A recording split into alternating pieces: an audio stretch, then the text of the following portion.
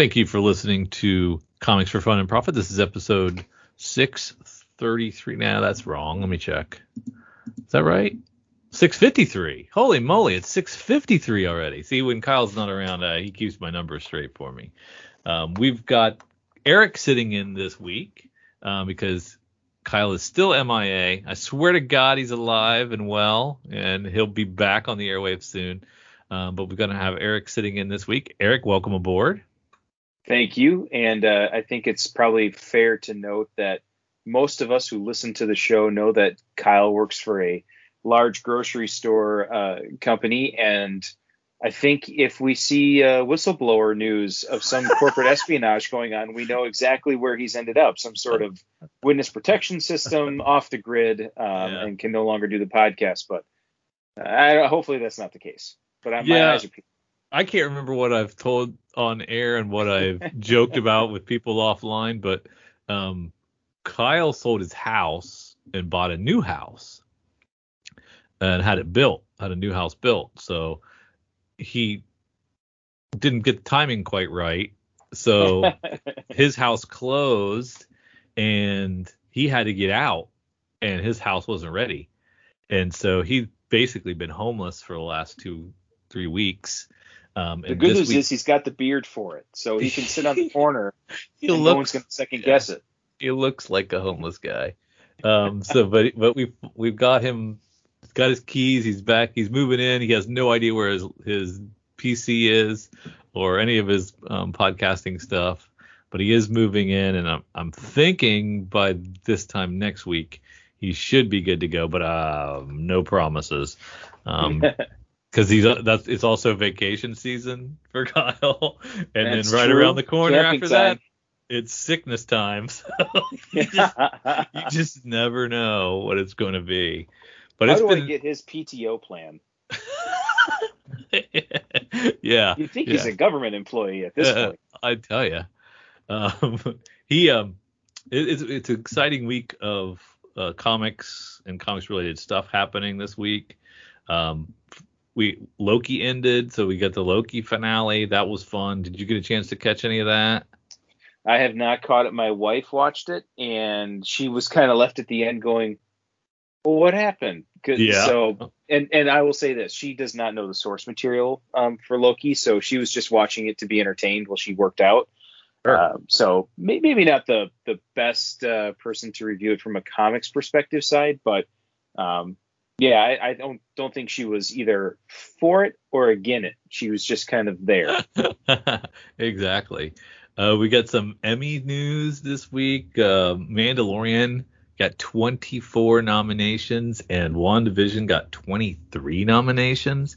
That's pretty big for Disney Plus, and for comics and Star Wars sci-fi related TV that doesn't usually get that kind of love. So we're excited about that from a fanboy perspective, and I'm sure they'll get their clocks cleaned by The Crown, but still it's nice to be nominated.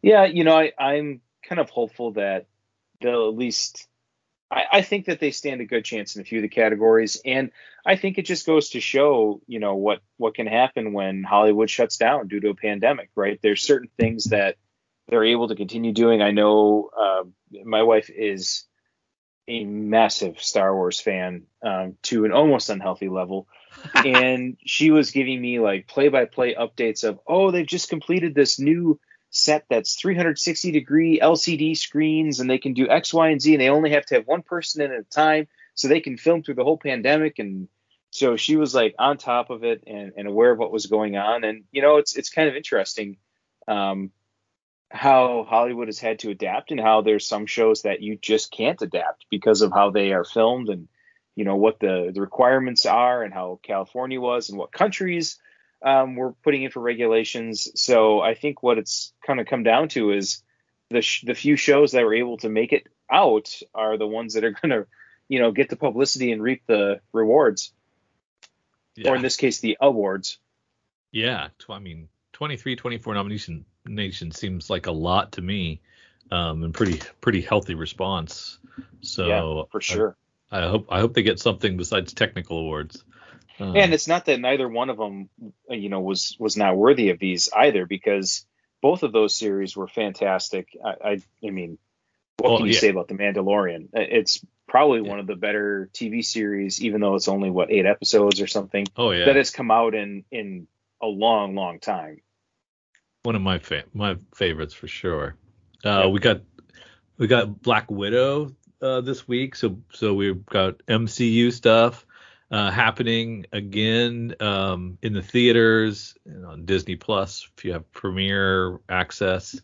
Um, it this was taking place before Infinity War and after Civil War, so it was kind of rooted in that time. So that made it kind of odd, but still a good popcorn flick, and nice that people are getting to go back to for our Marvel movies again. Yes, absolutely. Now, yesterday, to cap off a great week of comic news, we got the deep discount July pre-order form that Yeah, rolled out. nice and late. I apologize for that.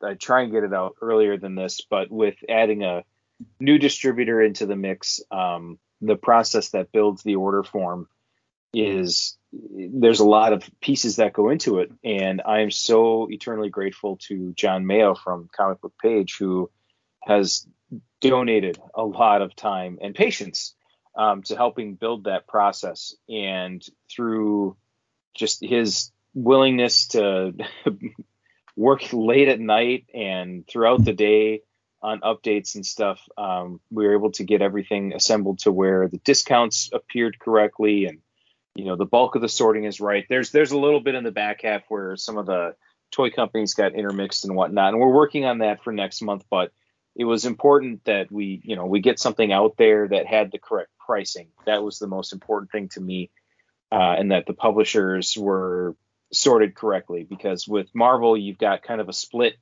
between Diamond still finishing off through September and everything starting October 1 going to Penguin Random House. So we have that to worry about. And then, for those data geeks out there, when you introduce a new distributor, in this case, Penguin Random House also distributes many of the same collected editions that Diamond distributes. And so when you're introducing multiple data sets, you have to do a lot of checking to validate, like, I only want to pull in one version of this book. Like, I don't want to have one from Penguin Random House and one from Diamond, and you've got two conflicting order codes and you're confusing people. So that was just a lot of tweaking and tuning and adjusting, and it'll continue to get better. And it should be easier once the cutover for Marvel is complete and we don't have to worry about trying to scrape Marvel things out of one or the other to not duplicate it. So for those that did get it, yes, it came late. I apologize for that, and thank you for the patience. The good news is we have an extra week for pre-orders to get in, so that's a saving grace.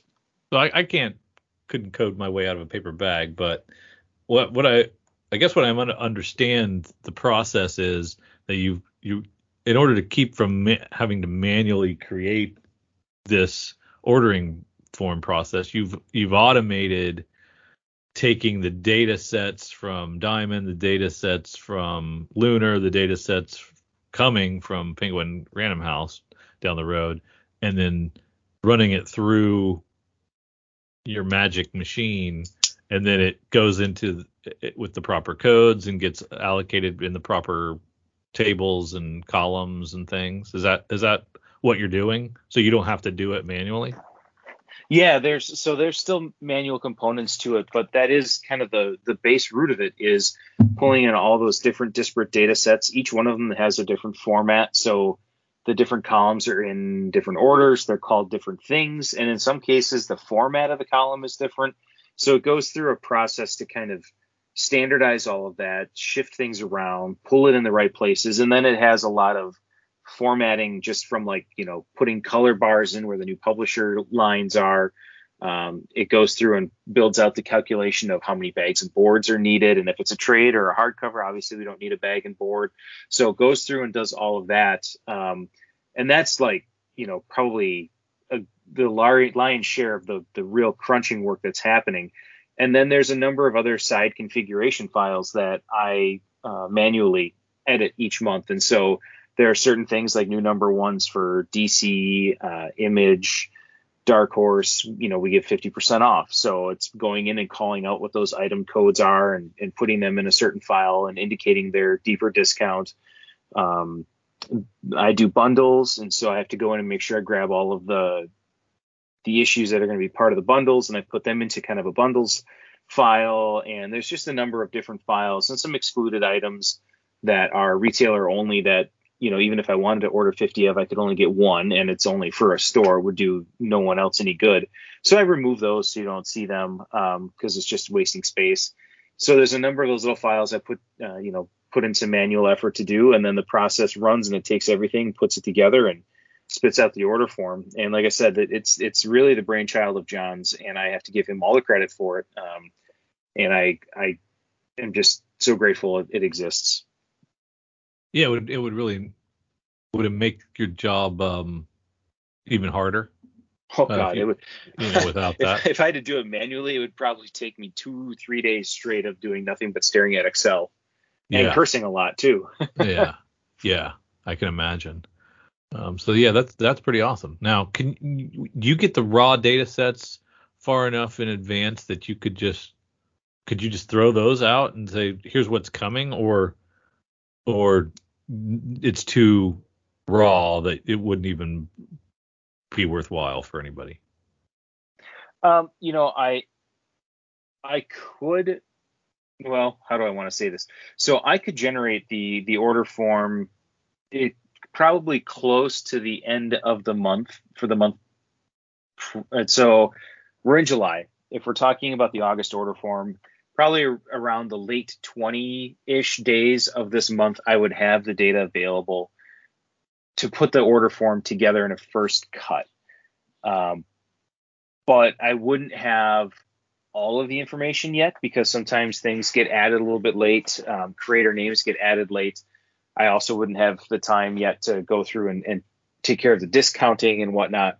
So it would be a little bit incomplete, which is that's the hard part, is you want it to be a complete data set. I don't want to be sending multiples and confusing people. So, gotcha. And then as far as what the raw data files look like, could I just, publish those and make them available? Yeah, I could, but they're really not going to help you, because they're comma separated text files that if you're not a person who knows how to import data like that and work with it, it's just going to look like the longest run-on sentence you've ever seen in your life. Right. So how does your process and timing stack up against some of your competition? Is it like give or take a week? You in the same ballpark? I try to be within a few days of our competition, and I know some months I'm a little bit farther behind. And part of that is due to the fact that my process for a lot of the other aspects of my business are very manual. And we're working on automating a lot of those, but it's baby steps. We can only do so much so fast. So because I have manual work to do that slows me down from other things, and on top of it, it's not my full-time job. My full-time job is a 40-hour-a-week gig that, quite frankly, without that, I wouldn't be able to do the comic book stuff. So that's what kind of slows me down a little bit. The one thing I will say, though, is I do tend to give a little bit extra time compared to my competition, which yes can have me up late on a Thursday night before an order is due. But you know what? That's a sacrifice that I'm much more able and willing to make, to give a couple extra days for folks, as opposed to giving it to them a little bit late and then shorting them. So just kind of the way it shakes. Plus, I know that I'm one of the very few that does FOC, and that does take time every week. So quite honestly, I do just about as much business through FOC as I do from monthly pre-orders. So it is a very key part of the business. Oh man, there's people like me who got lazy and decided to go FOC. That's a problem. I'm sorry. No. It's not a problem because, quite honestly, it was one of the things that I saw a hole in the market, and I realized that, if stores have the opportunity to add items on, why shouldn't customers have the opportunity to add items on? And the only way that we can guarantee that we're going to add items on is to give those who would potentially want them an opportunity to order them, right? Yeah. And the other thing Right. is, like most of the stores around us don't get a lot of second prints, especially if it's not a Marvel or a DC book, because they're just unaware. And those are generally only show up on FOC. So, giving customers the chance to get some of those things, like Nice House on the Lake. That was a book that a lot of people missed the first issue on because they just, you miss it. You miss things. People miss things all the time. They don't listen to our show.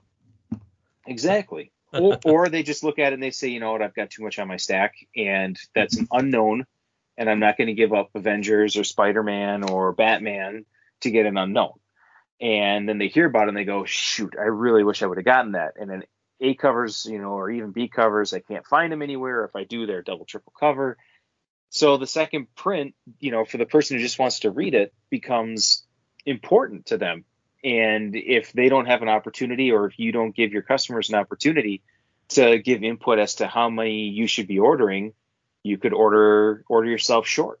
And so, the FOC is really valuable and can be used to the business can leverage it for the good of all. The rising tide that lifts all ships, right? It does more sales for us. So that's obviously more money in our pocket. But more importantly, is that it gives another opportunity for the customers to be able to get what they want.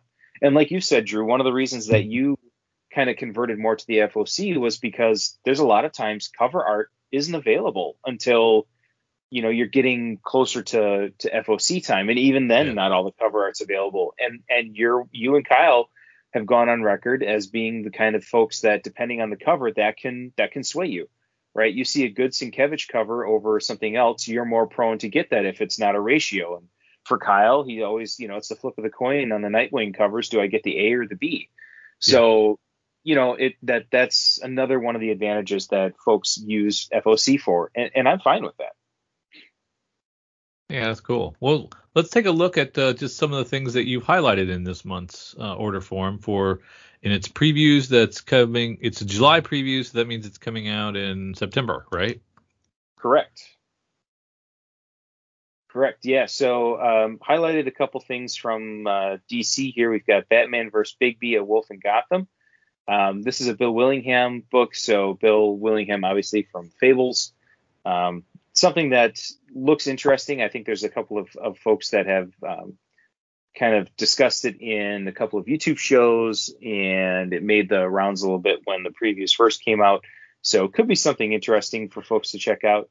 Black Manta, obviously, getting a little bit more play right now in the DCU because I believe there's some plans either for a movie or TV appearance. So there's a new Black Manta mini coming out. Wanted to highlight that, which the cover is actually quite fetching. The Valentine Delandro. Mm-hmm. Another one that has a great cover. It's a Mattina cover for Deathstroke Inc. #1. Basically, every Mattina cover always sells out when we get it in. We always add extra, so we've got the artist pull. It's a #1. It's Deathstroke. Deathstroke has been heating up. A lot of folks coming into our store are looking for Deathstroke back issues, and quite frankly, that's one that over the last couple of years we've had a really hard time getting in or keeping in stock. So, what's the reason for the interest?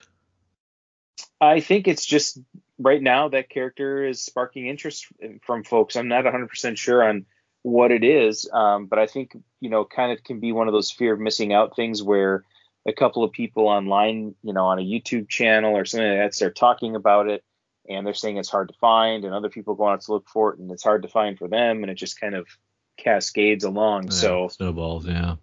And then lastly from DC, Green Arrow Longbow Hunter Saga Omnibus Hardcover Volume 2. It's Mike Grell, and this is the first volume of this is one of the top selling omnibus that we have ever had in the store, and it is by no means a small book. It is definitely one of DC's big, hefty, 1,200 page omnibus, but it's Mike Grell doing Green Arrow. It's just gorgeous work, obviously. But it's been a huge seller for us. So, made sure to highlight that. And then if we take a sneak down to look at Image, we've got the 2 number 1s that are coming out this month, Primordial from Jeff Lemire, and we've got Frontiersman being the other, and that's got a B cover by Matteo Scalera. Both interesting sounding. I think for me personally, Primordial sounds more interesting. It's around the animals. Of course, it's fiction, but taking place in the real world where we had the space race and, Russia sent up a dog and America sent up 2 monkeys, and they were, obviously left in space. And so you can assume what has happened. But this story kind of focuses on they weren't actually left, they were taken, and now they're coming back. So we don't know what angle that's going to be, but could be interesting. So yes, could be. I like it. Yeah, those are the Image ones. And, the old adage, it's got a monkey on the cover, it's going to sell good. Now, typically it's a gorilla, but I would say a monkey counts close to a gorilla. Partial close, credit. not exact. Yeah. From Marvel, we've got Dark Ages mini 1 through issue 1 of 6. Again, like Marvel, plenty of covers to choose from. We have Death of Doctor Strange number 1, which this one I'm a huge Doctor Strange fan, so I'm not sure how I'm going to like this, but you got to call it out. And Drew, for you, I was literally thinking of you when I did this. Moon Knight number 3. It's a just gorgeous cover. And Moon Knight itself has got a ton of interest, which obviously with a TV show going on in the works, it's definitely prime for that. I think Marvel's putting, their best foot forward and really wanting to showcase Moon Knight and put out a great product. So we're happy to see that. And then Thunderbolts Omnibus Volume 2. What can you say about Thunderbolts? One of the greatest underrated runs in the Marvel universe, as far as I'm concerned. And then from our other publishers, we've got a new Vader's Castle entry by IDW for Star Wars: The Dawn of the Droids. It's a 5-issue mini, and a lot of the Star Wars Adventures books that IDW is doing have been really good. I mean, a lot of people will ignore them because they are kind of more all agey, but survey says they're pretty good. So if you're a Star Wars fan, especially if you have kids that are Star Wars fans, these are great stories for them. Really good things for them to get into, kind of wet their whistle for Star Wars in comic form if they're not ready to make the jump to some of the Marvel books yet. It's a great place to start. We've also got from Ablaze, He Who Fights with Monsters. This cover just caught me right away. It's kind of got some World War II era action going on, and I'm looking forward to seeing what this book's all about. We've got from AWA Telepaths. This is J. Michael Straczynski with Steve Epting doing the art, and I'm a sucker for anything that Epting does. Velvet by Brubaker with Epting doing the art is one of the most gorgeous collections that I have. So Steve doing both cover and interior art on this, very exciting. I look forward to that. We have Forsaken number 1, and that's coming out of Second Sight Comics, small back at half publisher that not a lot of people really pay attention to. They aren't on the FOC, so you're not going to see them there. And pre-orders are oftentimes your only opportunity to get some of those smaller back half publishers. And then coming out of Titan in the hard case crime component of their offerings is Gun Honey. I love the hard case crime books, all of them. Oh yeah, they're good. Some of them have been a little obscure as far as kind of the premise, but the execution of them is great. I'm a big kind of mystery crime noir fan, so that's a big one for me. And then I've been trying to highlight some manga every month, at least one volume. I think last month I did Pokemon. This month we've got Mao graphic novel volume 1, and I'm gonna have to pull up what that is because I will admit I've forgotten since I was pulling this all together. I can't help you. I know. So, okay, when Nanoka travels back in time to a supernatural early 20th century, she gets recruited by aloof exorcist Mao. What is the thread of fate that connects them? Together, they seek answers and kick some demon butt along the way. So, yeah, it sounded kind of fun. A little bit of time travel, some demons, kind of action drama. So that was why I threw that one in there. Just a little something fun, a little extra flavor. So those are the ones that I highlighted. Fantastic. And you got your order form. It's due by Thursday, July 29th. So get your orders put together. And what I need to focus on, even though I'm primarily FOC, I still need to take a good hard look at that back half because, like Eric said, a lot of those publishers aren't on FOC. So you gotta make sure you don't miss anything back there. If you miss something on the big two, no problem. Big three, most of the premier publishers, you could definitely get those on FOC. But if you miss something on the back half, you're out. And sometimes there's some real hidden gems back there. So I need to make sure I take a good hard look and focus my energy there, even though not get distracted by Moon Knight. Yeah, I think that's, if I could give one piece of advice to publishers, my advice would be I would rather you push your publishing date out a week and put your stuff on FOC, because it does that little bit of extra visibility. Yeah. Gives retailers an extra chance to oh yeah, I probably should order this, because quite frankly, when you're a retailer and you're putting in your monthly pre-order and you're looking at 3,500 lines, you're scrolling fast, because you take 30 seconds per line. That's what, 1,750 per minute. Well, yeah, so 1,750 minutes. You're not getting that done. So you kind of got to scroll fast. And so FOC is a more consolidated list, broken down weekly, so it gives you a better chance to see everything. Yeah, and I can kind of focus because it's bite-sized chunks, Yep. Helps me with my ADD, I guess. So now, last time you were here, Eric, you graciously were sharing with us some of your exclusive covers, and you were sharing them with our listeners. If we got new patrons on our Patreon channel, you were going to give them a full set of Shadow Man covers, Shadow Man number 3, the Jenny Frison covers. And since you left, you decided to add a 4th cover to that package, right? Is that correct? Correct. So after the last episode, the next 3 people that joined and were patrons for more than 2 months, I will send those 3 a full set of our trade dress exclusives by Jenny Frison for the Shadow Man arc volume, whatever volume 1 is going to be. I think they're calling it in previews, it's like Shadow Man 2021. But this first volume of the new Cullen Bunn Shadow Man is 4 issues long, and you will get a trade dress Jenny Frison exclusive cover set of all 4 of them.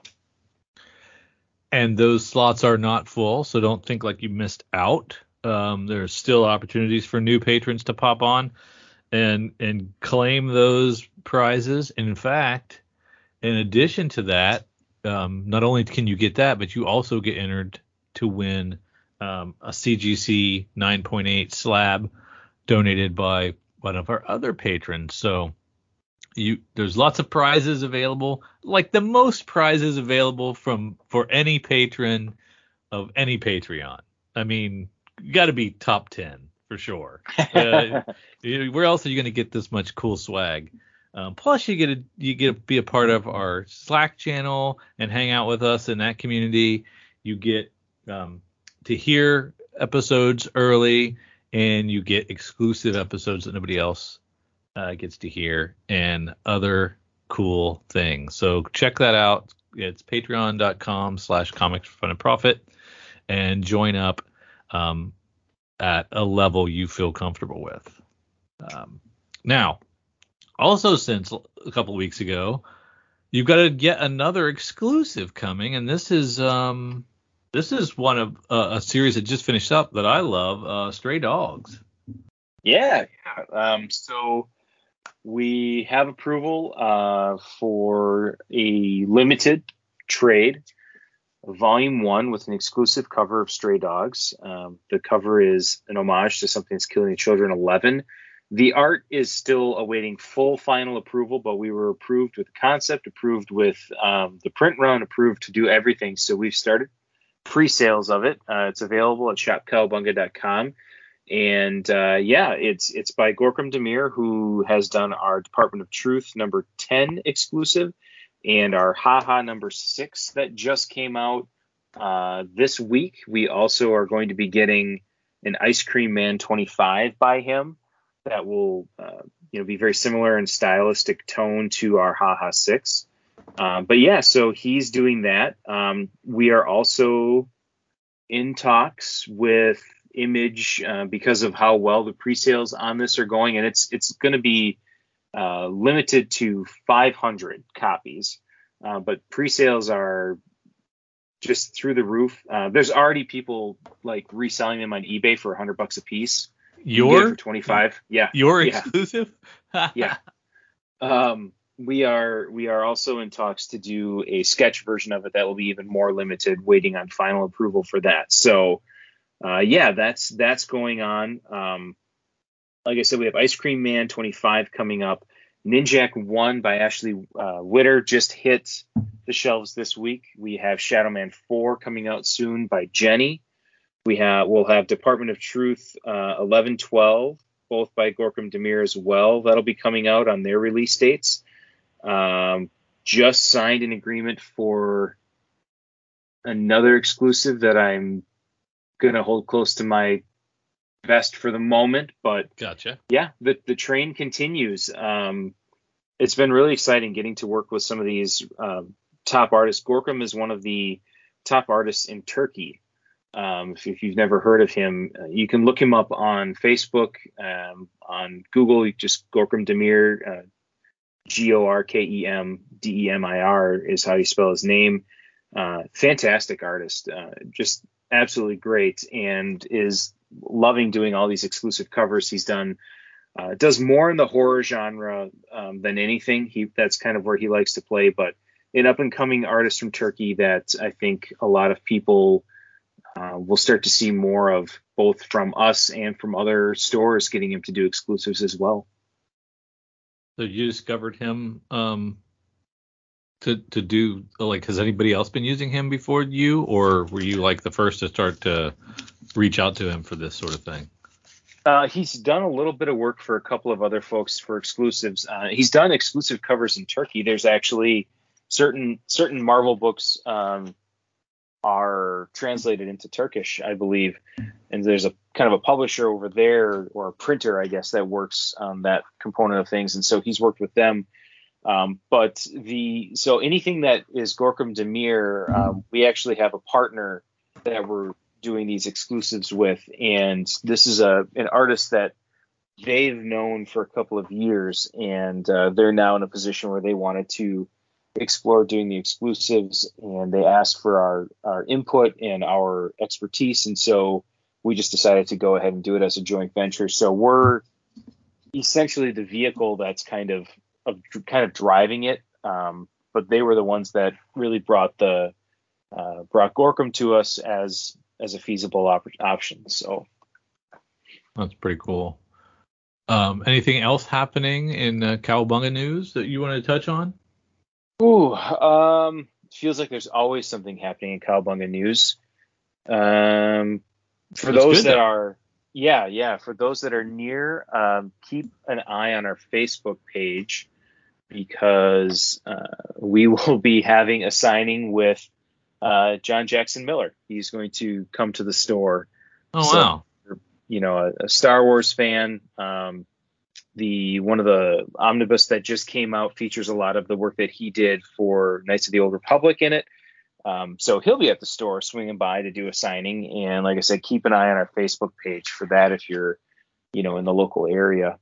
Can you tell him that Drew wants some monthly sales numbers again? If he could make that happen. You and everybody else in the industry. Holy smokes.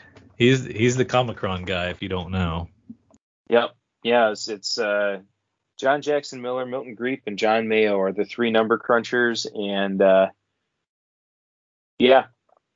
So I mean, for whatever it's worth, so John Jackson Miller is coming to the shop, and then um, John Mayo works for the same company that I do, and it's headquartered in Milwaukee. And I was telling John, like, boy, how great would it be if you had to come up to have some on-site meetings, and all we have to do is go up to Madison and find Milton, and we just have the number summit at Cowabunga. But all you we wouldn't have nerds any numbers to talking talk number. about. All you nerds talking code at the same time. My God, please don't film it. Well, it could be one of those things to help people fall asleep at night. Yeah, it's like ASMR, right? Right. Just numbers. All it is numbers. No. So, but yeah, so we've got that going on. Obviously, Free Comic Book Day, August 14th. That's going to be a big to do. Yeah. So it's been super busy. Yeah, can't beat it. That's awesome. Let's take a little break and head on over to our Hot 10 from our good friends over at Comic Book Invest. Coming in at number 1, we have Avengers number 8, which is Kang. Kang first appearance, and you know why, if you're watching TV.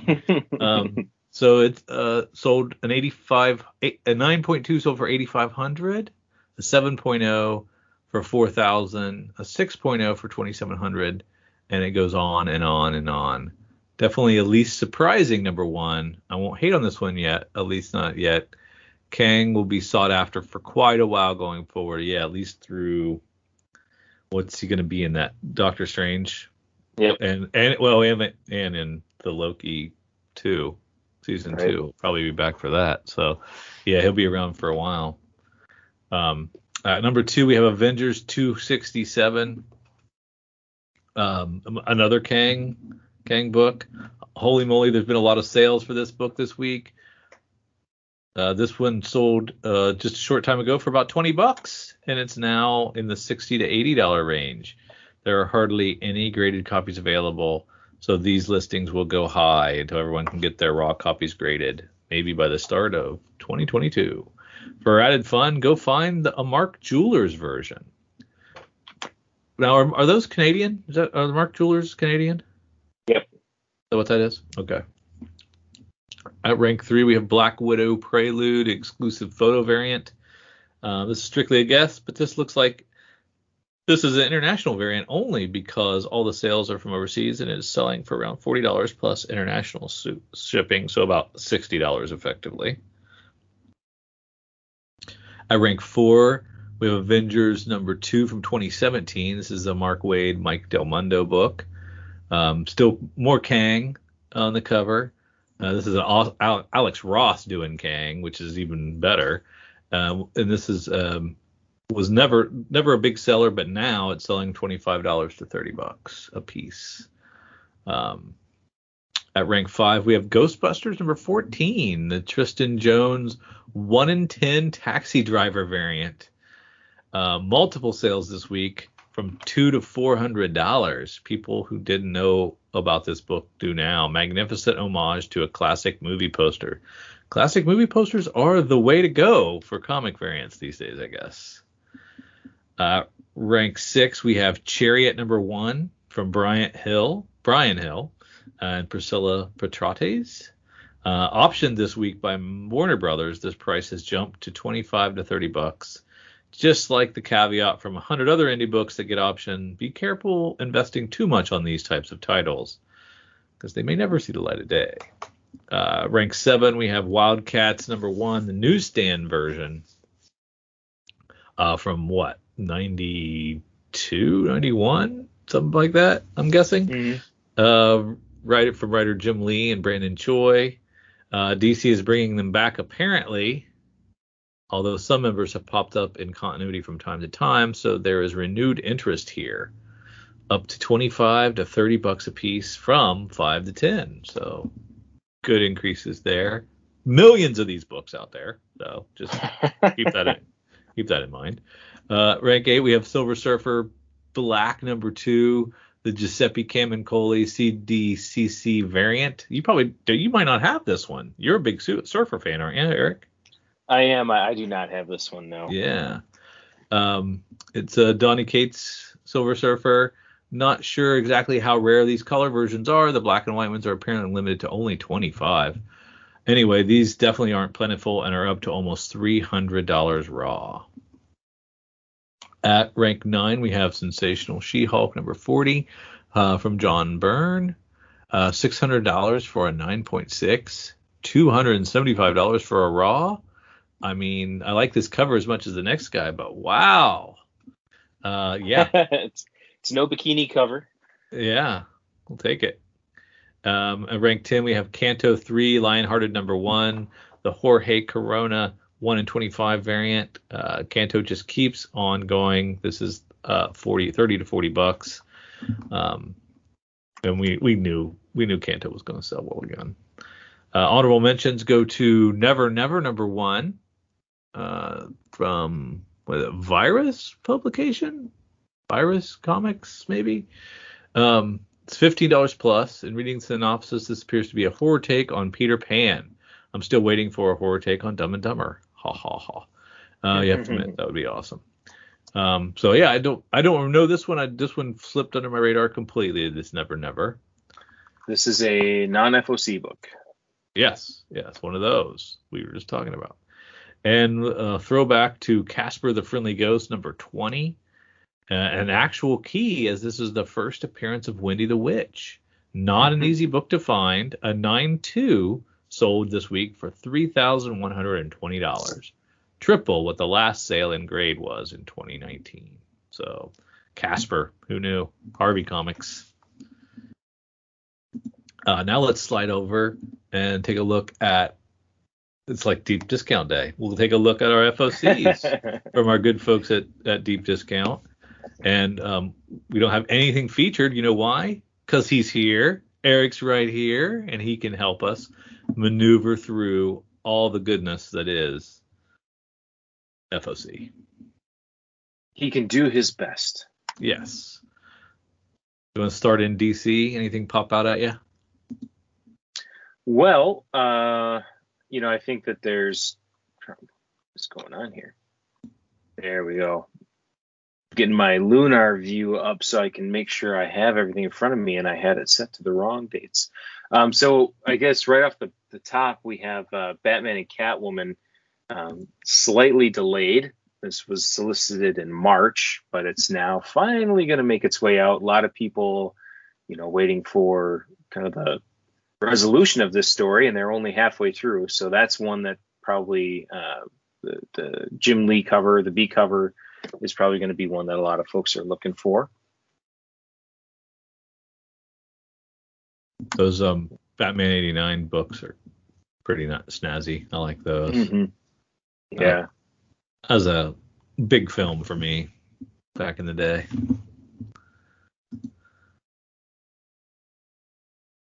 What else we got? So for those that are collected editions, so I don't know, Drew, you guys don't really get much on the collected editions, but I don't know how much you've seen throughout the pandemic and even since then. Collected editions are selling out faster than ever before and starting to go for some very ridiculous prices. We're talking like $100 omnibus that are selling for $400 or $500 within weeks of their release date because they're sold out and people want them. So always something to keep an eye on if you're a person who likes those collected editions. Be aware of what's either coming out so you can try and get it, or more importantly, order it ahead of time. But collected editions don't have printings, right? So they do. They oftentimes do. So, but can't Marvel just say we're going to print more of this and it can be the same printing? So I'm not 100% sure how it works. I would need to have someone from the book industry state it, but I believe anytime that they go back to print on something, they have to put a new date in the indicia. So that's why if you look on the front of, like I'm just going to pick a really random example here, James and the Giant Peach. which is not a comic book, but still a classic. If you open it up and look at the indicia, depending on what it is, you'll see like the original date. You'll see like 4 or 5 dates listed, and those are the printings previous to it. There's also different ways that they'll code things as far as listing what printing happened when. So like some of the Star Wars hardcovers from years past, there was a printing that went to the book club first, and then it went to the direct market. So there are ways that they version everything, and people will look for first edition omnibus of certain Marvel omnibus, and they only want the first printing edition because that's, more sought after. So there are ways to do it, and I think there are certain requirements on printers and how they have to kind of note it. Now, it's not like on a comic book where we have those extra 5 digits in the barcode to tell you the issue, the cover, and the printing number. But I think it's listed in the indicia. Wow. Okay. Well, you heard it here, folks. Drew was wrong. Drew was wrong. First time for everything. Can you believe that? I'm going to write it down on the calendar. Yeah. We get a Nice House on the Lake third printing, and the cover continues to deteriorate, and we get to see more of the inside page. Fun concept. I like it. And then I really like the 1 in 25 with this like kind of rundown of all the cast of characters. That's pretty cool too. Yeah, you've been enjoying the book.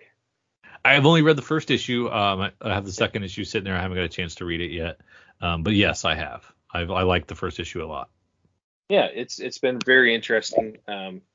Obviously, for those that don't know, James Tynion IV grew up in Wisconsin. I actually grew up very near where the comic shop is, where Cowabunga is. So a lot of his stuff that he sets in Wisconsin is kind of fun. But I can promise you, you can drive around and look at every lake in the state, and you'll probably won't be able to get it done before you die to see if you can find this lake. Because there's a fun fact. Minnesota claims to be the land of 10,000 lakes. They only have a little over 11,000. We have 13,000 lakes in the state of Wisconsin. We don't need to brag. Yeah. But we also don't have any that have mountains around it like some of the panels in the book do. So you won't ever find the lake. But it's still a fun concept. Yes. I love the concept a lot. I don't know if has it been optioned yet? If not, it will be soon, because it's just, you gotta think it will be. It's ready made for yep, a smaller big screen for sure. The fact that it uses humans instead of something else makes it easier to cast as well. Yeah. And we've got a new Pennyworth series. Alfred Pennyworth as an MI6 counterintelligence agent in the Cold War era Soviet Russia. So that'll be fun. Can't believe we're getting another deluxe edition hardcover for Batman Arkham Asylum. Oh my God. How many of these are out there? Not enough. It must still be selling though, I guess, or still be demand for it.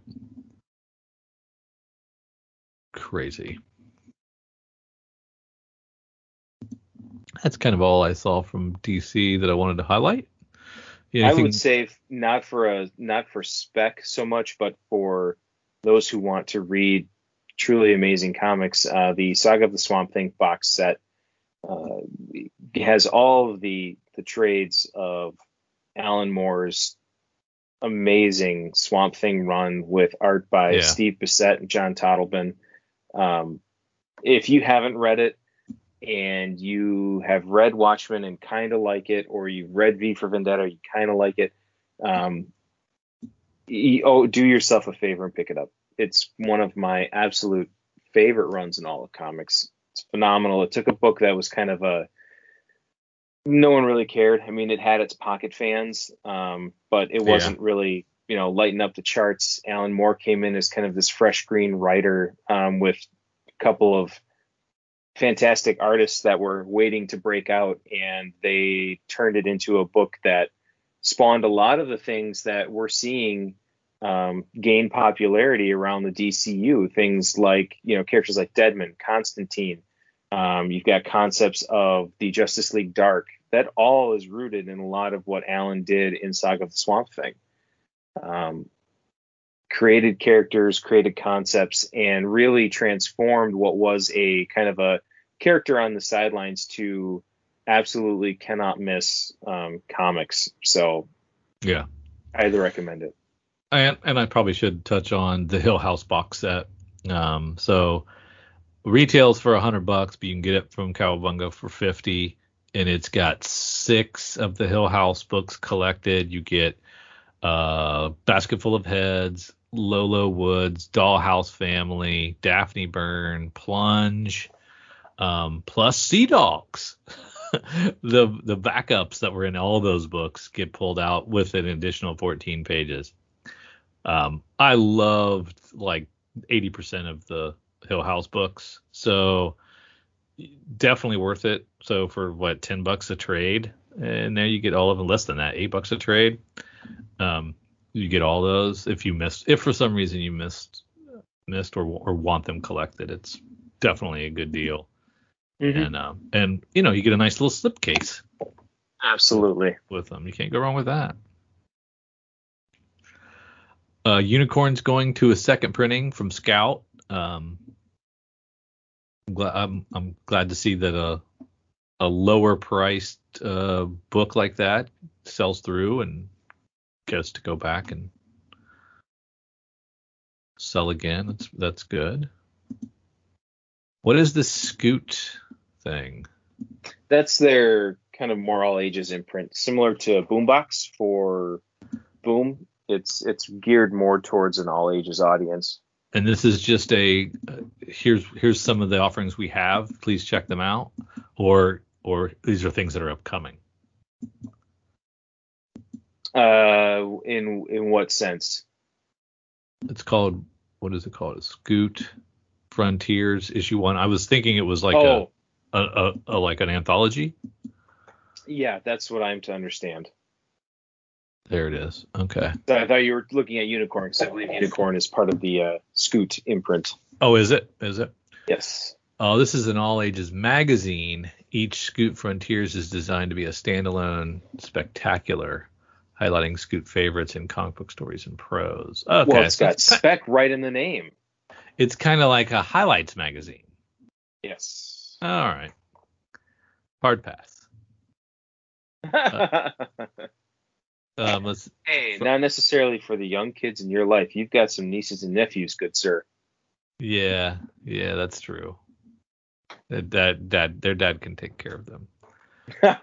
Fair enough. Once he gets out of hiding. Once he gets done whistleblow testimony. Yeah. That's a pretty good one. I've never heard that one. On to Dark Horse.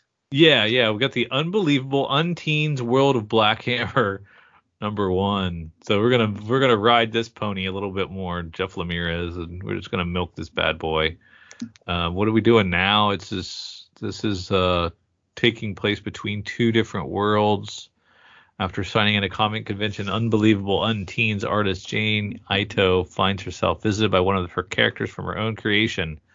But was it her own creation? Okay, so since I've jumped off of Black Hammer, I was just reading the original, and I don't think I know what's going on here. I don't know what this is about. So I missed the boat here. You also missed the Masters of the Universe Revelation #2. The first issue was a smash hit, flew off the shelves. Motu is back, and it is back in all the right ways. So this is definitely one for folks to keep an eye on. As we know, issue 2s always can be trickier to find as the drop off happens. So make sure you get yours. And there's this Sienkiewicz cover B. That's pretty amazing. Who's that guy? That's pretty amazing. It's not real murky or anything like some of his stuff can be. It's just straight up. Skeletor. He-Man, yeah, that's gonna sell well. We talked a little. Pretty good too. I didn't look at it. I was drawn. You better look at it. I was drawn to cover B. Yeah, that's not okay. Dave Wilkins, I like that. I see what you're doing. Yeah, maybe you get both, right? I would. It's a good one too. The retailer says you should buy both. Trust him. He knows what he says. He wouldn't steer you wrong. No.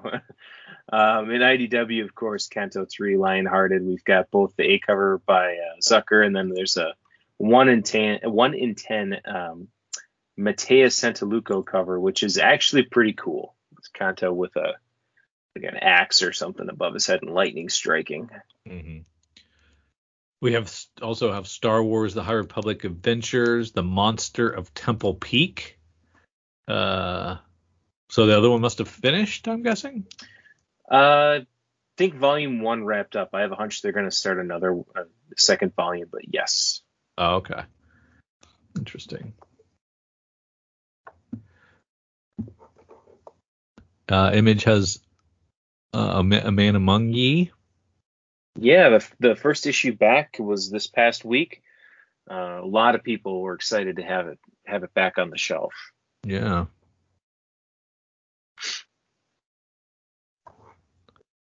We got Deep Beyond. That has been a strong seller in the store. Mirka Andolfo title. Yeah, it's I really like it. It's probably my favorite title of hers so far. Really... there's been a lot of people that have said that. They've said that some of the other stuff she does is just a little too far afield, but this one, for whatever reason, has really connected more. I was kind of thinking maybe she was struggling a little bit with like language translation or something. Like in Unnatural, it got really clunky, some of the dialogue. But so far, this Deep Beyond, they've done a really good job with dialogue and things. It's worked out really well, and it's a fun story.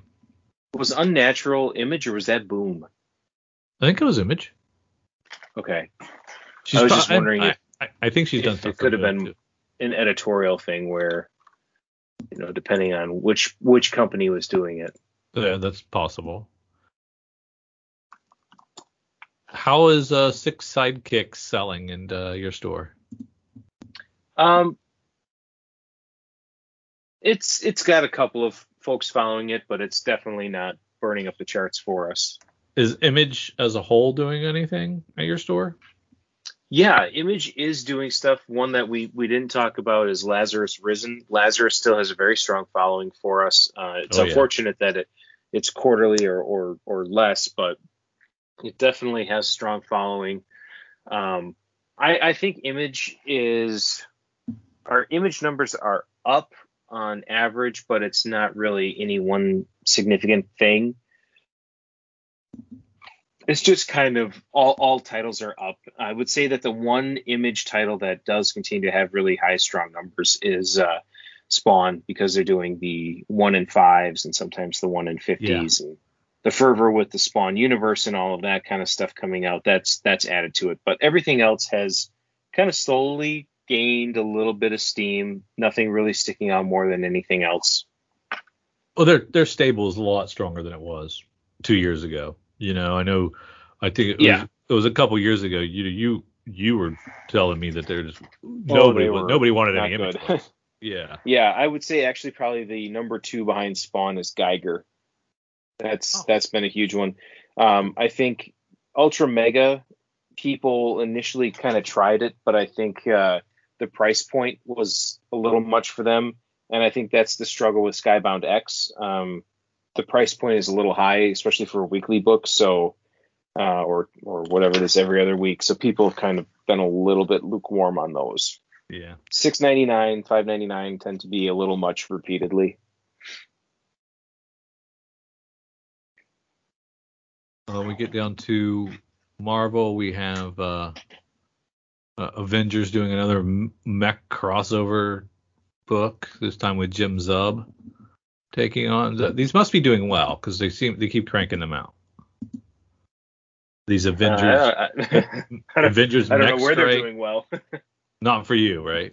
No, they don't really sell so well for us, and that's okay. Not everything has to sell well for us. We accept that. Yes. Is there any buzz for the new Defenders? Yes, there is. There actually is quite a bit of excitement around that. Our Defenders back issue bin section has been pillaged many times over. And the one, it's a ratio, but one that's getting a lot of looks from folks is the Defenders 1 Momoko Silver Surfer Black variant, for multiple reasons. Obviously, it's Silver Surfer Black, but it's also Peach Momoko. So we've got a number of folks that have inquired about that one.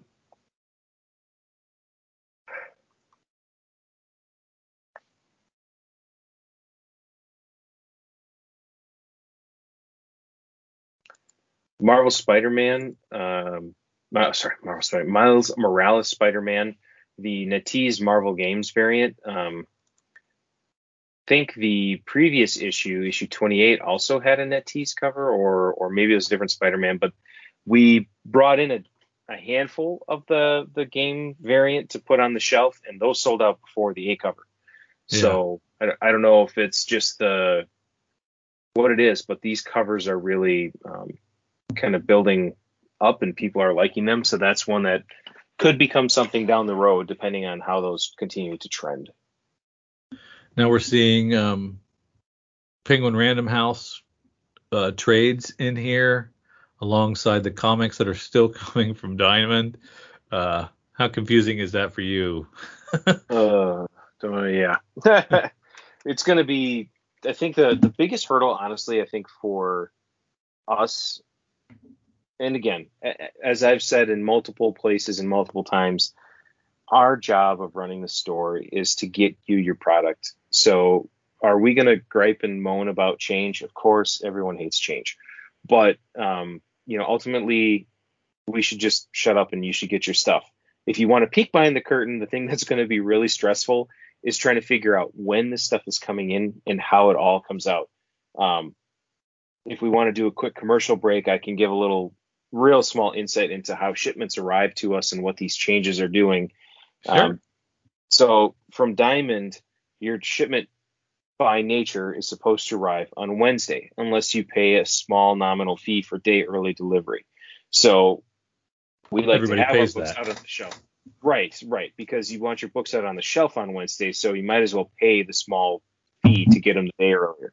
So we get our Diamond shipment 99% of the time on Tuesday.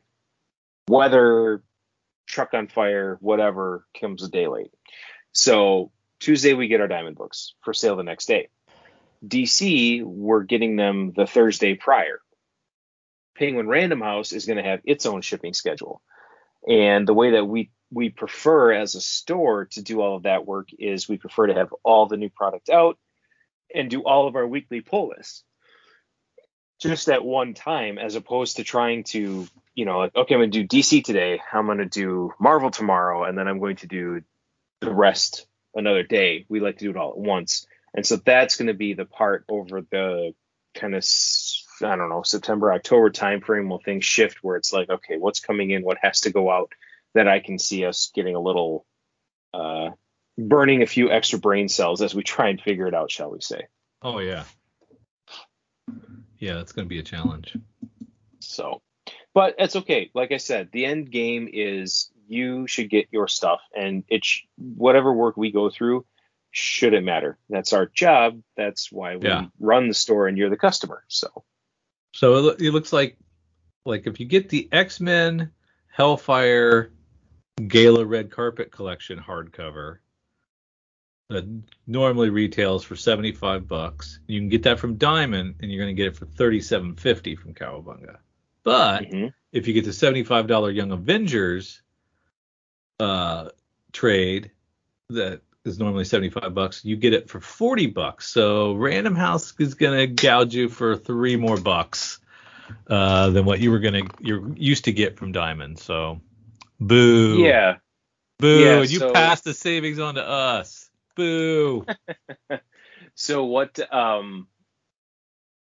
there's a whole nother side discussion there, but long story short, Marvel through Diamond, everybody has discount tiers from the big publishers, and that's based on the volume that you order, because naturally the more you order, the less work it is in the warehouse. When you're moving stacks of 200, which is what a lot of standard comics come packed in boxes of 200, it's a lot quicker to do that than 3, right? You have to break open a box, pull out 3, put it in the box. So the larger the volume you do with a publisher, usually the better the discount.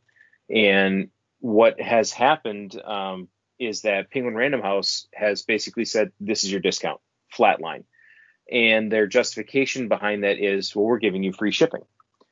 And after doing the math, it doesn't end up any better. It's worse, because we would rather pay for shipping and have the increased discount based on the volume that we do. And by no means are we a Midtown, Mile High, DCBS, whatever. We're still very small beans compared to them. And so just for us alone, losing, discount on that hurts. We are keeping our discounts, though, at parity with the best discounts that you're going to get in the market. So I know DCBS and In Stock Trades sent out updated information that their Marvel discounts would be adjusting from 40 and 50% to 36 and 46%. And we'll follow suit. We're going to do the same thing because that's been our goal from day one, is we're going to stay at parity with them. And so that's why you're seeing some of these price changes, and it's unfortunate, but that's the way it is. And ultimately I can't sell stuff for the same or less than what I pay for it. Yeah. It's just, there's something that doesn't add up there. Yeah, exactly. Now, have you ever been like, well, we probably should order, we've got orders that makes sense for us to order 175, but if we order 200, we'll just get a case and nobody will touch it. It'll be an unopened case, and there's a good chance there's going to be any damages. Do you ever do that math? It depends on what it is. If it's something where it's very likely to go out of stock before we could get a damage claim in, yes, we will intentionally pad our orders with a few extra, units. Depending if it's a single issue, we may add 10 or 15 if it's something that we think is going to move well. But not to get to the case number, because you said there's 200 in a case. You don't try to get them to the case number so you get an unopened case. Not usually with the single issues. The time that we will up our numbers to get to a case is with the collected editions. So like certain omnibus, a case is going to contain 8 of them. And if I have to order 7 for pre-orders, I might as well just order the 8th one, keep that case closed, no pun intended. And then, I have one for the shelf, and like you said, I don't have to worry about things being pulled out, put into a different box for packing. It's just done. Yeah. Makes a lot of sense. So it's more often with the collected editions. Now, as we get to our back half publishers in FOC, we've got, well, not really back half, Premiere and back half, I guess. We've got Dark Blood going to a second printing for number 1 from Boom. And we've got a book called Eat the Rich from Boom. It's the last chance to get this one. I don't know who Pius Bach is. I'm not familiar with him or Sarah Gailey, but it does look interesting. I like the cover. There's plenty of covers to choose from. And this list, it says, what unspeakable horror eats away at the heart of Crestfall Bluffs. With law school and her whole life ahead of her, Joey plans to summer with her boyfriend Astor in his seemingly perfect hometown of Crestfall Bluffs. And you can imagine that bold, horrifying psychological thriller ensues after that. But Boom's they sneak up on you. They got some really cool stuff, and they just keep cranking it out. They do, and it's kind of always a guessing game, because you never know. Yeah. You never know what it's going to look like inside. And so look at that Jenny Frison cover C. Oh man, that's great. Someone should lock her in to do exclusive cover. Oh, wait a minute. Yeah, it's pretty smart. Yeah, she's a phenomenal artist. And also from Wisconsin, right?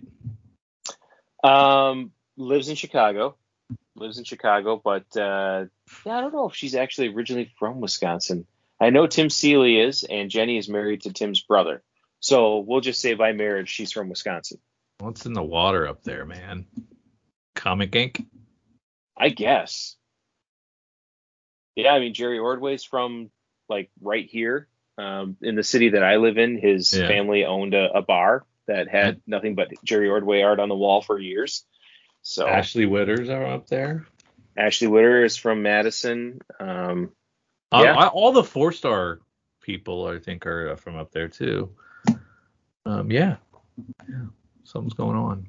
It's like Portland. Portland's Uber comics. Yep, Portland has a big scene, and yeah. I think they all moved there. I don't think they were born there. We've got final issue of Many Deaths of Layla Starr. That's been good. I've enjoyed that a lot. Looking forward to seeing how that turns up. Go ahead. And then, I was just going to say, and my next one's Outside of Boom in a Blaze, Space Pirate Captain Harlock. This has been a phenomenal seller for us. Really?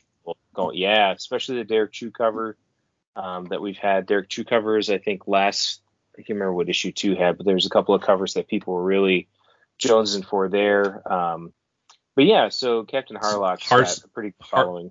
Hard sci-fi? Yeah, I would say it's probably leans heavier to that than anything else, but it definitely has kind of the manga roots, and a lot of folks love that. So yeah, more Dynamite covers than you could ever need, desire, or want to know about. Kiss Phantom Obsession #1. Got There's pretty definitely good Sealy cover for cover C. That's it. That's great. And I will say, though, in Dynamite, a book that we ordered up on big and literally blew us away was Red Sonja, Black, White, and Red. First of all, it's a $4.99 book, and it's worth it because the cover stock on this thing is super thick. And it's really well written. At least the first issue was. And I mean, you got Lucio Perillo art as the A cover. It's just fantastic. So this book is one that surprised us. We sold out instantly in the shop. Worked to order as much back in as we could. We've got a few more coming, but this was a definite surprise. Cosplay clutter. My cosplay cover has me stuttering. Oh my goodness gracious. Not for the faint of heart. No, holy moly. Then from Aftershock, we've got the 3rd issue of Bunny Mask. That's been a fun book and a surprise. Oni, poor Oni. Oni just doesn't seem to be having anything anymore besides Works in Space, I guess. From Titan Comics, we have Elric Dreaming City. So Elric is seeing a resurgence. A lot of hardcover reprints had come out, or hardcover collections over the last probably 2 years.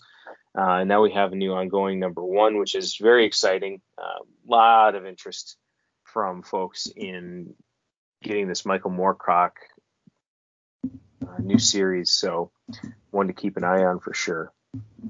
Yeah. I think that's all I had. Do you have anything else in there that you wanted to touch on? No, we had a little bit shorter FOC this week, which is kind of nice because the last few had been very, very lengthy.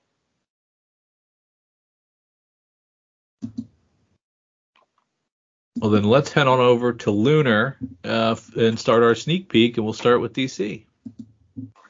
I should really get Lunar back up then. Yeah, me too. It's like we've never done this before. Yeah. You're allowed. We'll have it figured out next week. Uh-huh. What's coming out? Ooh. Blue and Gold #1, 8 issue. We've got Booster Gold and Blue Beetle. Could be fun. Got they usually Catwoman, are. Jenny Frison cover. Oh yeah, for issue Poison 33. Ivy on it. Yeah, that's great. Nightwing 81 second print and a Nightwing 82 coming out. This continues to be an amazing selling series. Tom Taylor, never doubt Tom Taylor. He's breathing life back into the DC Universe's greatest character. Greatest character. Might be a little bit of a reach there, but yeah, my favorite character. Yeah, that was a tough choice between Nightwing 81 second printing and that Melinda Zuko cover, because I know she's going to break out if she hasn't already. Why choose? Get them both. Why limit yourself? Shazam is back. Hopefully it's not Eaglesham and Jeff Johns. Tim Sheridan and Clayton Henry. They couldn't hit a deadline. My goodness.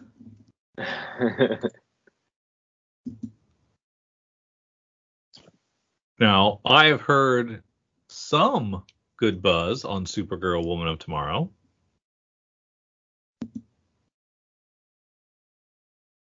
But that's only one issue in, so.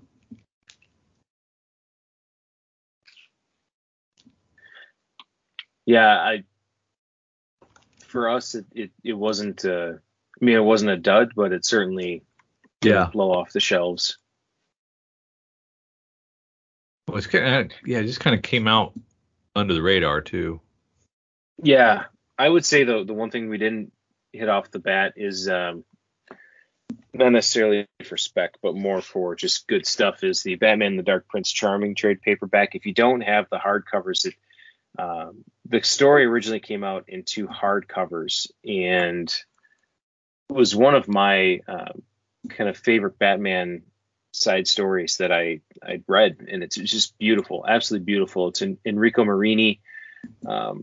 Like I said, it came out in 2 hardcovers originally. It's got a sketchbook in the back of this trade paperback, and the art and the story in this is fun. It's a lot of fun. So I would say if you're looking for something maybe in the vein of like a Long Halloween, or something similar to that from a Batman story that you haven't read yet, this would be a great one to pick up.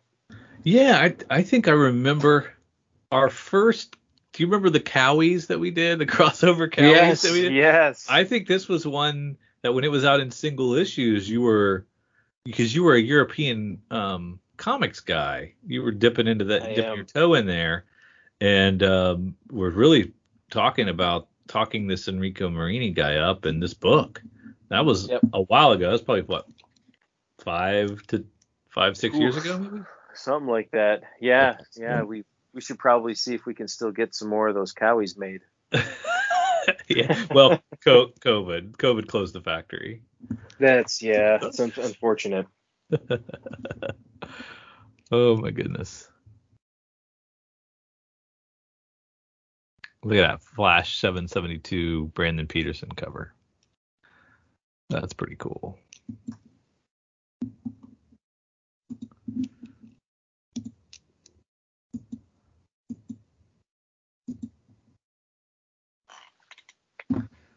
That's all I see from DC, I think.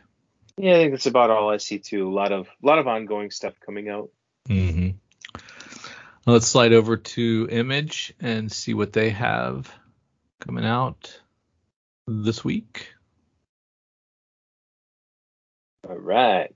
Well, I would just call out Jupiter's Legacy Requiem. The first issue of that kind of landed with a dud when it was canceled or not renewed for a second season. So did you read the first speculators? issue? No, I did not. The back matter is Mark Millar just puffing his chest out, talking about how great the series is and how it's the most watched thing on Netflix and it's breaking every record Netflix ever had. And, he was just going on and on. I was like, oh, dude, this is not going to hold up for you, buddy.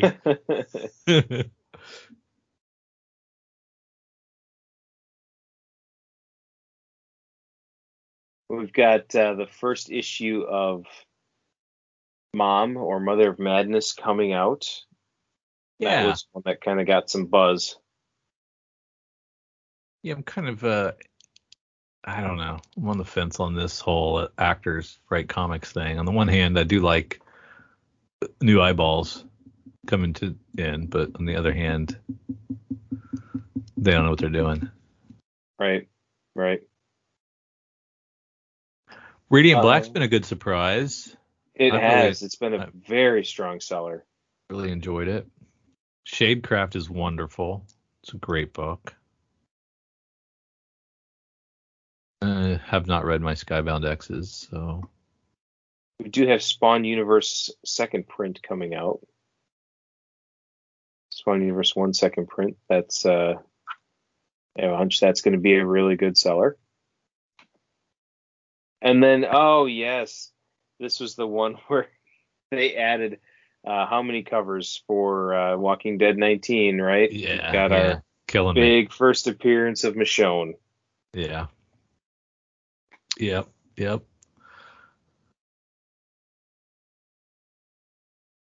It's been wonderful reading them in single issues because I wasn't on the book back then, so I had to read them in trades and hardcovers, and I just blew through them.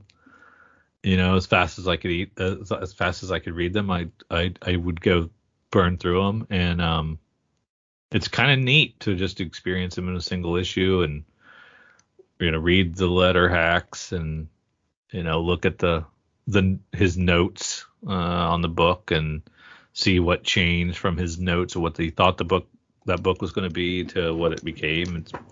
It is really cool, but this is a ridiculous amount of covers. And this whole what is he doing now with second printings? Now they have connecting covers for second printings or people character sketches. The Finch sketch, yeah. That's kind of a bummer. I wish they wouldn't have went back to print on those. But, I guess that's good. Demand.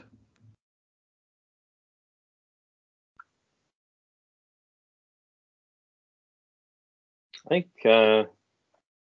obviously that's probably it for Image. What about Dark Horse? Really looks like the big one to call it here is Harrow County coming back for you. Yeah, I really enjoyed that book, so makes me happy. And this is being written by Cullen Bunn, who obviously has a very good grasp of horror.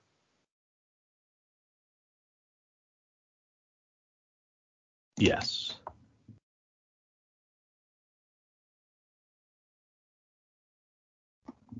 IDW. We were just talking about. Why do they have free comic book day stuff here? They're shipping us free comic book day stuff. Comes in all goofy from the different publishers based on when it can get slotted into their printing. So what this is indicating is that we're going to be getting the IDW free comic book day stuff in this week. It'll come with a really fancy piece of hot pink colored paper that Diamond prints on it, not for sale or distribution until this date.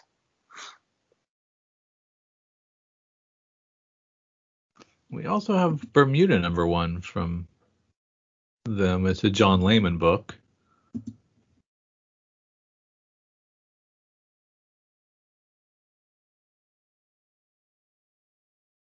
Could be kind of fun. It kind of has it. But when I looked at this when it was first listed, it kind of felt like a kind of a modern day Conan set in the Bermuda Triangle. Yeah. And we were just talking about Star Wars High Republic Adventures. So here's #6. So this is a 2-parter. So I guess it didn't end. Well, maybe it will have ended by the time that FOC books arrives. Yeah, I think this is the end of the first story arc. The other one is a new story arc in a different story. Yeah. The one thing I will call out though with IDW, again, for collected edition folks who don't want to missing something, Lock and Key Keyhouse Compendium hardcover. This is one that we've been getting increased amount of calls for. So just be aware that this could be a hard one to get if you're on the hunt for it. It looks good on the shelf. Oh gosh, I like the library editions. Those look really nice and fancy, but this is going to be a thick one, 976 pages. So it's kind of going to be DC style, hefty hardcover. Mm-hmm.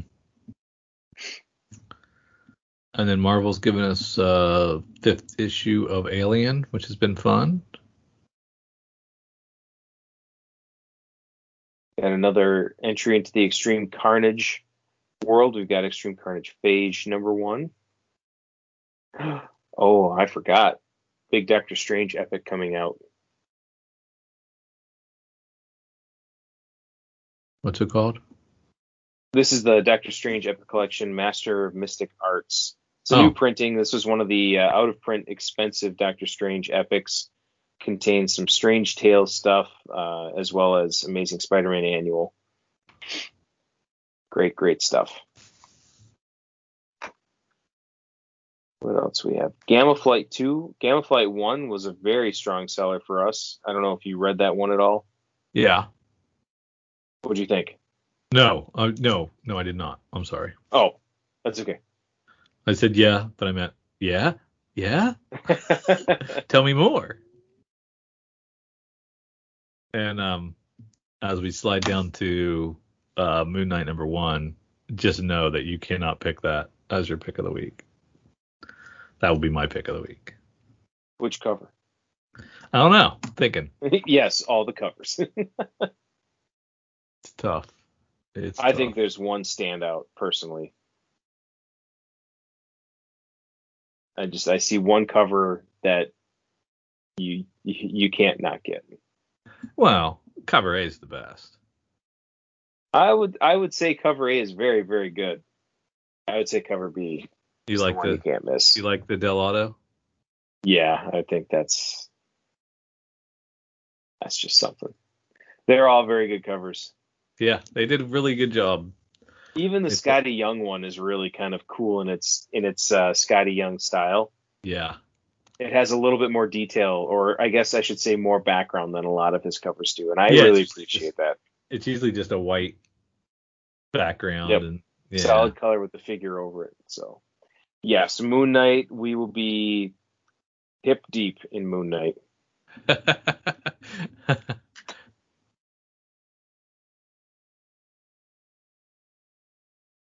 God, I hope it doesn't suck.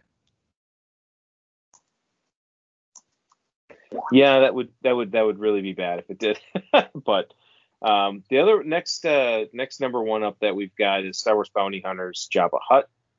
That's a fun. Oh yeah. Yeah, I think those will sell well. Yeah, the War of the Bounty Hunters as a whole, it's a big event, a lot bigger than I think we thought it was going to be at first, but has been selling very strong across the entire line. So a lot of people in for this War of the Bounty Hunters thing. I think between the Mandalorian show and just Boba Fett always having kind of that real cult following. Yeah. Bounty Hunters were definitely something right for Marvel to go with. So.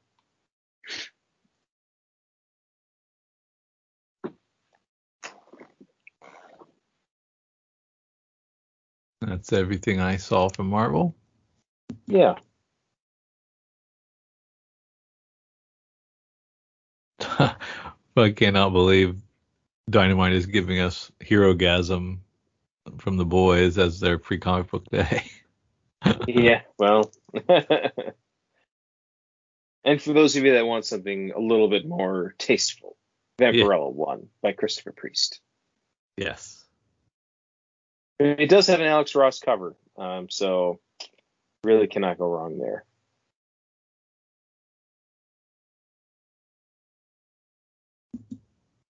Ready for Boom?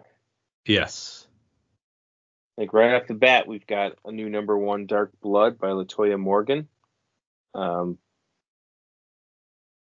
Could be kind of an interesting story where we've got a main character who essentially has the abilities to almost change history.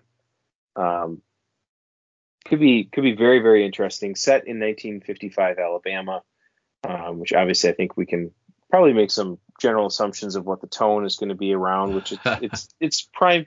Now's the right time to be discussing these things, and if the story is written tastefully, it could be very exciting. Sure. I know one of the stories that I liked that was kind of set in a similar vein was I want to say Strange Fruit. Yeah, okay. The J.G. Yeah, Jones book, yeah. J.G. Jones. That was absolutely fantastic. So could be one of those really strong books, and that also came out from Boom. So Proctor Valley Road 5 coming out, 5 of 5. This has been another strong seller for us. A lot of folks really digging this series and buying multiple covers.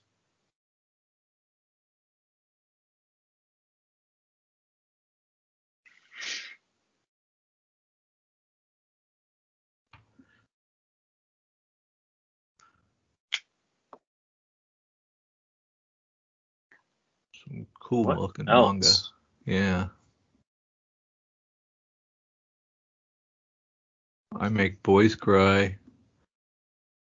Cover A and B. I'm surprised it's not doing what better than that looks like something that would sell well. The Jamie Tyndall covers. Yeah. He definitely has his following. Absolute Comic Group. They are not FOC, I'm guessing. No, they are not.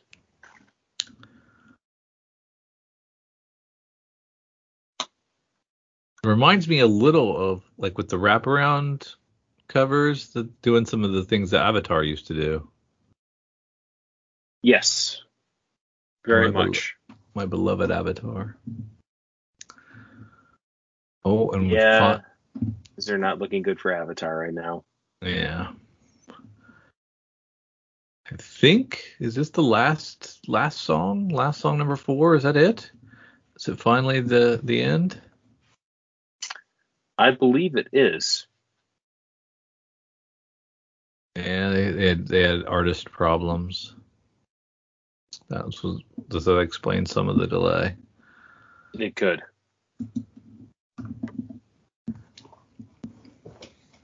So we've got a little bit farther down in our hard case crime entries. Yeah. Issue number 4 of Mickey Woodcock Girl Electrified Tesla. And if you're one of those collectors who likes, certain and specific things, there is a section of collectors out there who want to have every cover that has a swastika on it, not because they believe in it, but because a lot of that original war propaganda comics that came out during World War II would feature that, and so that's kind of something they keyed in on as a point in time of their collecting. Yep. And the A cover has a Nazi soldier with the swastika band on. So if you're one of those collectors who likes going for a certain thing, that could be something for you. And if you like damsels in distress or damsels in bondage, that's your C cover. So they got you covered both ways. Those are both subsets of collecting. And if you like pictures with a camera, that's your B cover. We've got everything here for you. And then right shortly after that is Nottingham number 5. This book, subsequent prints on 1 through 4. I mean, everybody's clamoring for it. Again, not a book that's on FOC too much. We do get the subsequent printings on FOC, but not all the A covers make it. So Nottingham 5 is probably going to be a small print run and probably going to be in demand yet again. Yeah. And the last time you were on here, your pick of the week was White number 1. And it got allocated. So we all got boned on that one. And so now we have White number 1, the second print, which is hopefully not allocated. I'm guessing there's like 50,000 copies of this one. Let's see if I can look on the back end of Diamond and see if they've got any info. Since nobody got this is not going to be allocated. So there should be more than enough of these. Yeah. Between this and Last Song, and I've been burned so many times by Black Mask. It's just really hard to love them. They really make it hard to love you. They just keep doing dumb stuff. Yeah.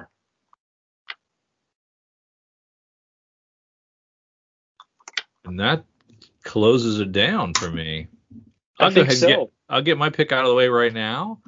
It's the cover A of Moon Knight #1, and no surprise to anyone. Eric, please, you have the floor. Oh, where to go with mine? It's a tough one for me. I'm not gonna lie. There's two that I'm waffling between. Okay, you want to do an A and a B? Do I, or do I just want to put all of my eggs in one basket? Well, that's how the big boys do it. But you're. Wow. All right then. Well, this big boy is going to go with Nottingham #5. Okay. All right. I like it. And then the bonus pick, if you will, I would go with Dark Blood #1, the A cover. The B cover is just a little too Jetson-y for today, but I think the A cover, especially if it's a good story, it's something that seems like it would be adaptable to television or movie in kind of similar vein as Kyle XY. What was the runner-up? Dark Blood #1 from Boom, cover A. Dark Blood. Okay. Oh, nice. I like it. All right. Well, thanks, Eric, for joining us. I appreciate you stepping up like this when Kyle flakes on me. But well, we have to keep the innocent protected. Whistles must be blown, and That's right. He's gonna have to do that. We want to thank you for listening to Comics for Fun and Profit, and we will talk to you next week.